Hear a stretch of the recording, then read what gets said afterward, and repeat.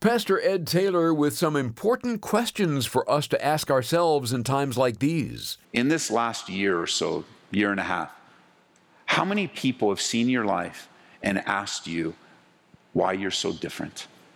How many have asked you, man, everybody's freaking out about this, but you're not? How many have looked you in the eye and go, man, what's the deal with you? I don't understand it. Aren't you afraid? Aren't you concerned? Aren't you, that the reputation of the Christian church here is up in arms and why don't you get involved in that? What's your church doing about it? Who's asked you that lately? Or let me ask you this. As you process and you go, I don't know, not too many. Okay, so let me ask you this. Why haven't they asked you? Why are you living your life in such a way that provokes people to see something different in you? This is amazing grace. This is unfailing love. That you would take my place. That you would bear my cross. You laid down your life. That I would be set free. Oh, Jesus, I sing for all that you've done for me. Whether we realize it or not, we are an influence on those around us. And there are plenty of bad influences in the world as we know it. But today on Abounding Grace, we'd like to encourage you to be a good influence.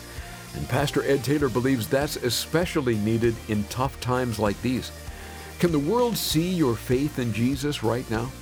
Let's thoughtfully consider that as we turn to 1 Peter chapter 3. Notice verse 10. For he who would love life and see good days, let him refrain his tongue from evil and his lips from speaking guile.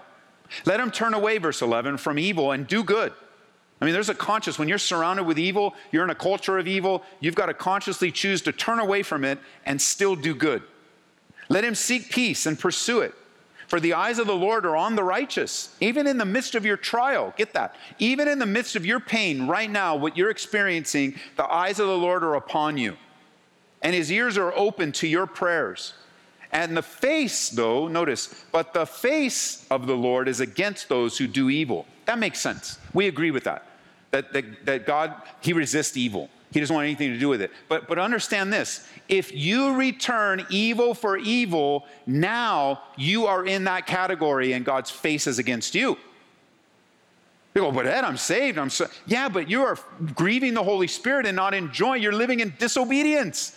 And you're going to suffer the consequences of disobedience. For what? An opinion? For some passionate thought? Look, anytime we take the route of the gospel, God will bless that. And it will provoke a watching world. Because whether you realize it or not, the world is watching. You and me and us. And the world will watch long after this trial passes and any other trial, any other difficulty. I don't foresee, just as a pastor, a fellow believer, I don't foresee things getting much easier. I see them becoming much more challenging. I see more challenges up ahead for us as a believer, for us as a church, for us in our homes and our families. But challenges are met by the power of God. Don't you believe in the power of God, church? Don't you believe that he is greater? He's able to do exceedingly abundantly above all that you can think or ask? That God is working all things together for the good, for those that love him, those that are called according to his purpose? That this present trial doesn't compare to the eternal glory that God will reveal in us? God is faithful, church. We limit him when we forget how powerful he is.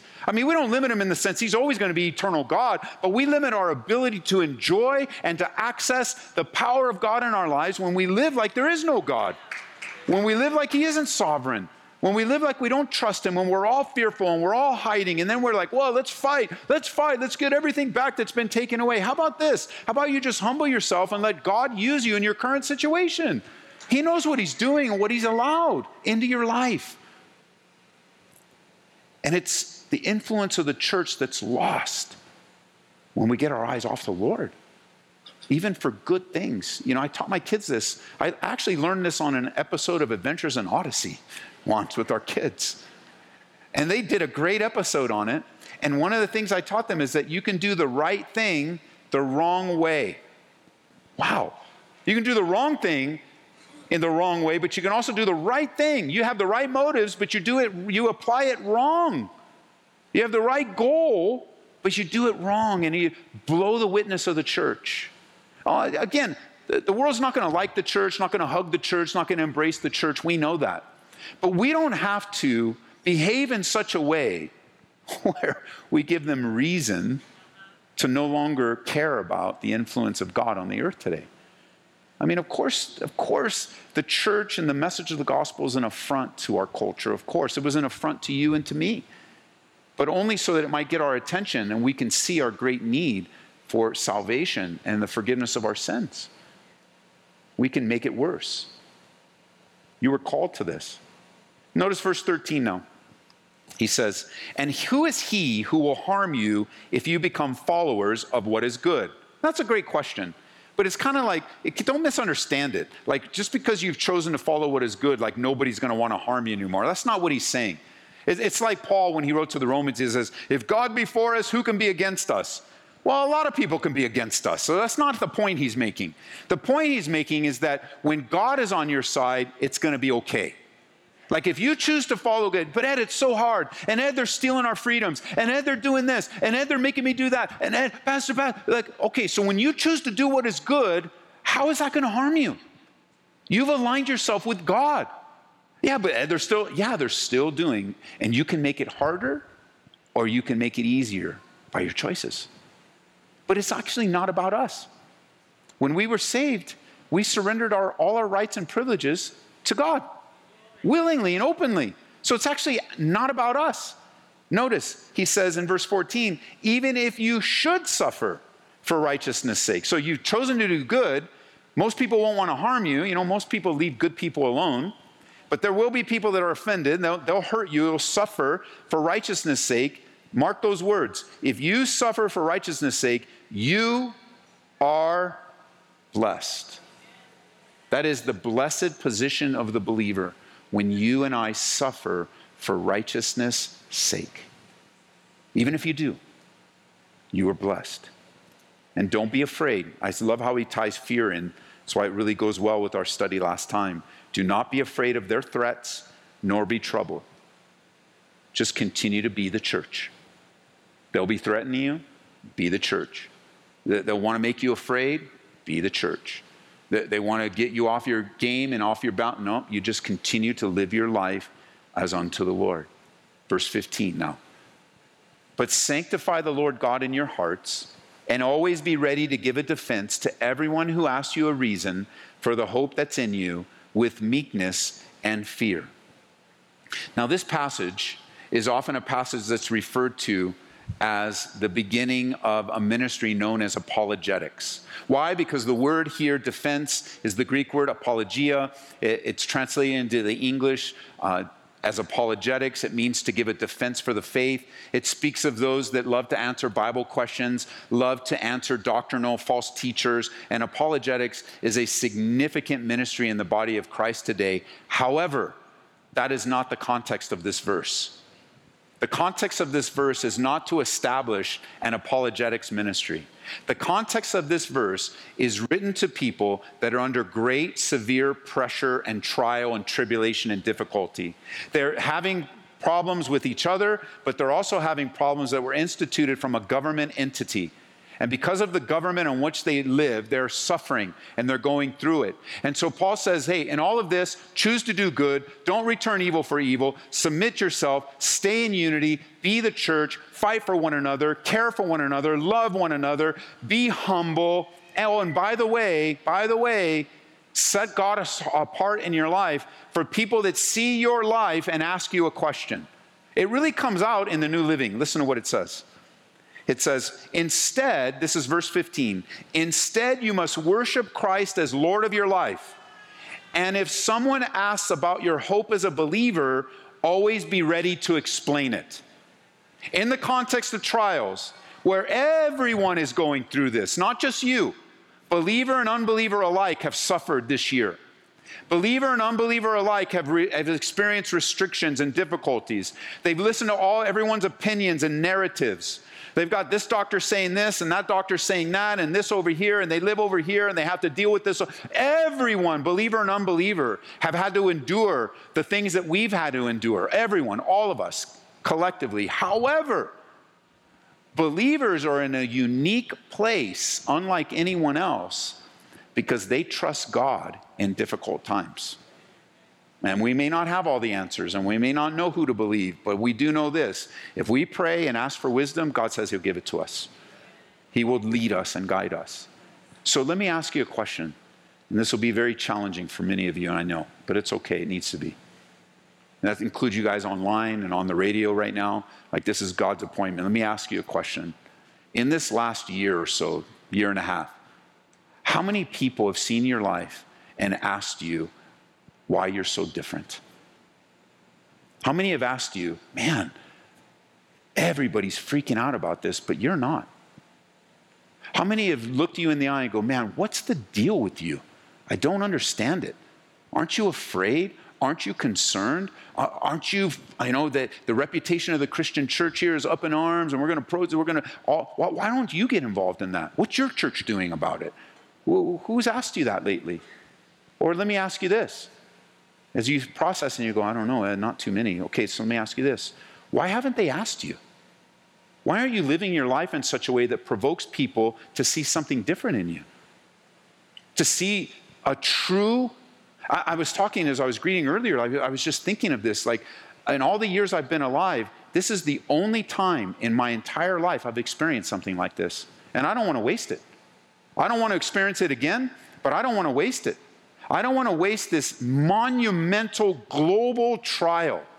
Well, listen, I know the Bible. I teach the Bible all the way through. We went through Daniel, Revelation. I know we're in the end times. I know the things we're seeing are prepping us and preparing the world, not us as believers necessarily, but the world to fall in line with exactly what the Bible describes as coming in the last days. One world government, Antichrist, one world currency. I get it. I know it. I understand. But there are things that are far more important than just watching prophecy unfold, and it's this: the souls of men and women and boys and girls. That God's going to get people's attention through all of this. And, we teach through the Bible, so we don't shy away from all that. You can listen to our studies. I just did it in Daniel.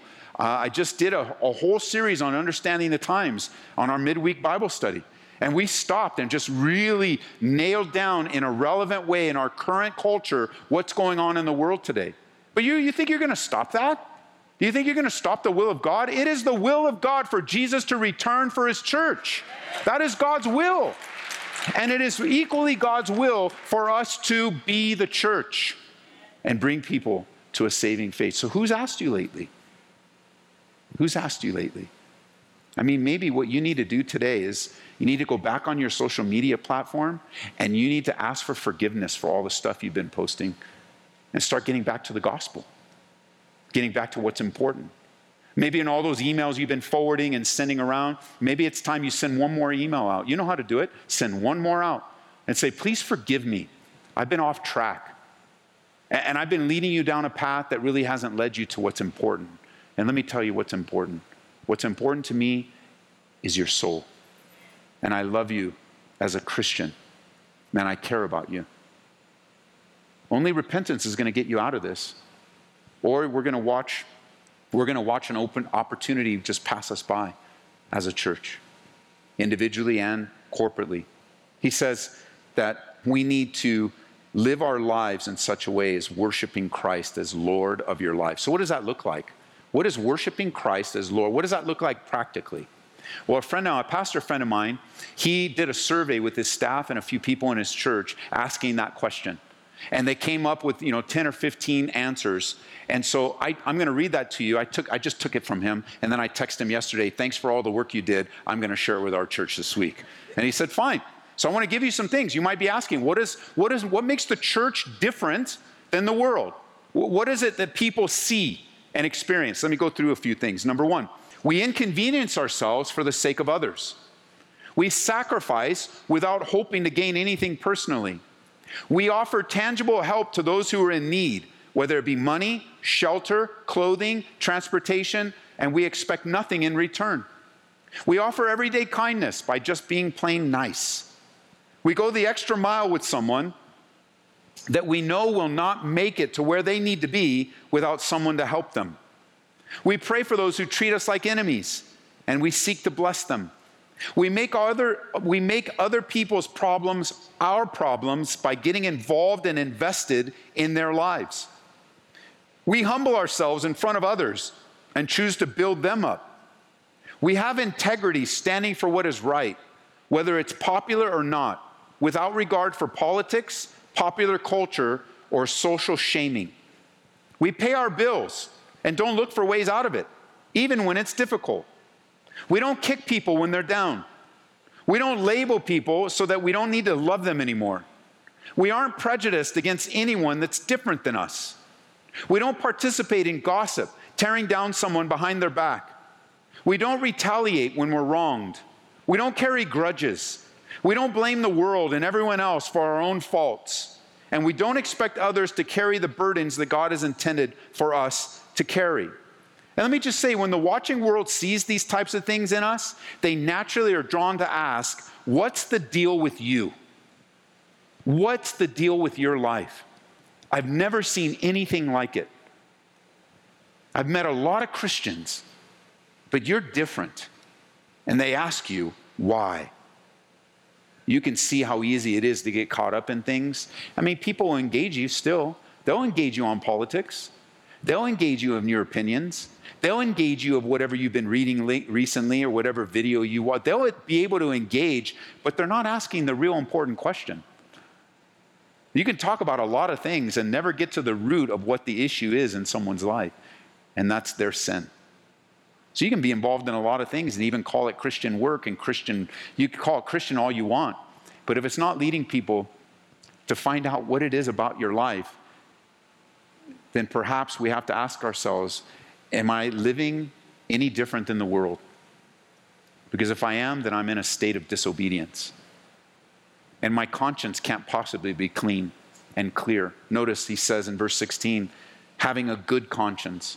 You can't buy a good conscience. You can't make a good conscience. You can't borrow a good conscience. You can just have one. You can just have one. How? By following through on just a few of the things that Peter just wrote. By living a life that's in the light and not in darkness. You can live with a good conscience. You can have a good conscience. You're not sneaking around. You're not lying. You don't have anything in your private life that if revealed would embarrass you or the Lord. When accusations come against you, they can't possibly be true. You won't freak out and worry about them because they're not true. And you can continue to live your life in honor with God. I mean, take it from someone who, before he was saved, man, my conscience was always troubled because I was always doing something wrong. I was always hurting. I hurt so many people and sinned so much I couldn't even remember it all. And it troubled me. I wasn't able to live with a peace of mind because my conscience was always violated by my behavior. But as a follower of Jesus Christ, I can stand before you today and tell you eye to eye, my conscience is clear. There is nothing hidden in my life. There's nothing that can't be revealed that is going to just shock anyone. There isn't anything that I'm trying to pull over on anyone. And it's not because I'm a perfect, don't misunderstand that word, that phrase. A clean conscience doesn't mean you're a perfect person. Doesn't mean that you're going to be sinless. And I certainly can't stand before you that way. But I can say this, if on my pillow was stitched clean conscience, I can put my head down on that pillow every night and know that my life is right with God. And there's nothing that doesn't need to be dealt with that hasn't been dealt with in my life. That's how you live in a world that's just upside down chaotic. You live in the light as he is in the light. And then we have fellowship with one another. Because notice, why is a good conscience so needed? Look at verse 16 and then we'll head out. Almost head out. That when they defame you as evildoers, so here you are suffering, here you are in great trial, here you are choosing to do good, here you are living with a clean conscience, so that all of that, they turn against you and say, you're the evildoer. Church. The church is wicked and evil and doesn't do anything good for society. Sound familiar? Not needed, not essential. That's the reputation. And so here we are. They defame you as evildoers. Why? Because in the last days, the Bible says that what is good will be called evil and evil will be called good. So you live with a clean conscience so that when they defame you as the evildoers, those who revile your good, you got to have good conduct. Your good conduct in Christ, they might be ashamed. And this is the kicker, verse 17. Some of you aren't going to like this at all. But listen, it is better. You ready? It is better if it's the will of God to suffer for doing good than for doing evil. So you're going to suffer, church. And it is better. It is better. It is better to suffer for doing good in Christ than for doing evil. You don't want to suffer for doing evil. You know, some people, they do evil and they go, oh, I can't believe it. Look what you've done to me. Oh, I can't believe I'm suffering for Christ. Actually, no, you're not suffering for Christ at all. You just made a really stupid, sinful decision that you're paying for. It's called consequences. You don't want to sow to the flesh because you're going to reap corruption. We want to learn to live lives sowing in the Spirit so that we can reap everlasting life. But don't misunderstand, just because you've chosen to do good doesn't mean you're not going to suffer. But it's better when you suffer to suffer for doing good than for doing evil. So when you finally come to terms with the reality of where you are in life, as the trial has revealed your heart to yourself, right? We often blame the trial for the things that get revealed in our lives. You know, I would never been this mad. I would have never been this angry if I didn't face this trial. Actually, that's not true. That's all been in your heart, and the trial just revealed it. Now you see it for what it is, and you can deal a death blow to it by repenting and humbling yourself before God. You can't blame the trial. You can't blame the government. You can't blame them. You can't blame your parents. You can't. It's you and the Lord, and it's your personal walk. It's you. Not, if God be for us, then who can be against us? The church cannot be stopped. Ever. Never. And so you see, when you face your fears, you automatically are reminded that you have a responsibility to influence your world. It's your choice. You go the route that God would have you to be, but I will continue as a pastor, as a friend, point you to that laser focus. Keep your eyes on the Lord. Love your neighbor as yourself as you love the Lord God with all your heart, soul, and mind. And He will use you in the transformation of lives, families, neighborhoods, cities, countries, even the world, a worldwide revival. If a worldwide pandemic can take place, don't you think a worldwide revival can take place? The gospel can take off. People can deal with the real infection that's in people's lives and the real issues that need attention from Him. Amen? You're listening to Abounding Grace with Pastor Ed Taylor and a message called Influencing Your World. Now this week we're sharing a two-part mini-series geared to help you face your fears and be a good influence as the pandemic continues. If you'd like to hear it again, drop by aboundinggraceradio.com. You might also want to share it with someone who could use the encouragement. That's aboundinggraceradio.com, or listen through our mobile app. Hey, this is Pastor Ed from Abounding Grace Radio. I wanted to let you know that we just released a new book. It's titled Face Your Fears. And in it, I really want to encourage you with all the worrisome things that are surrounding our world and culture today, that maybe even you are feeling fearful right now. Fear and anxiety are at all-time highs.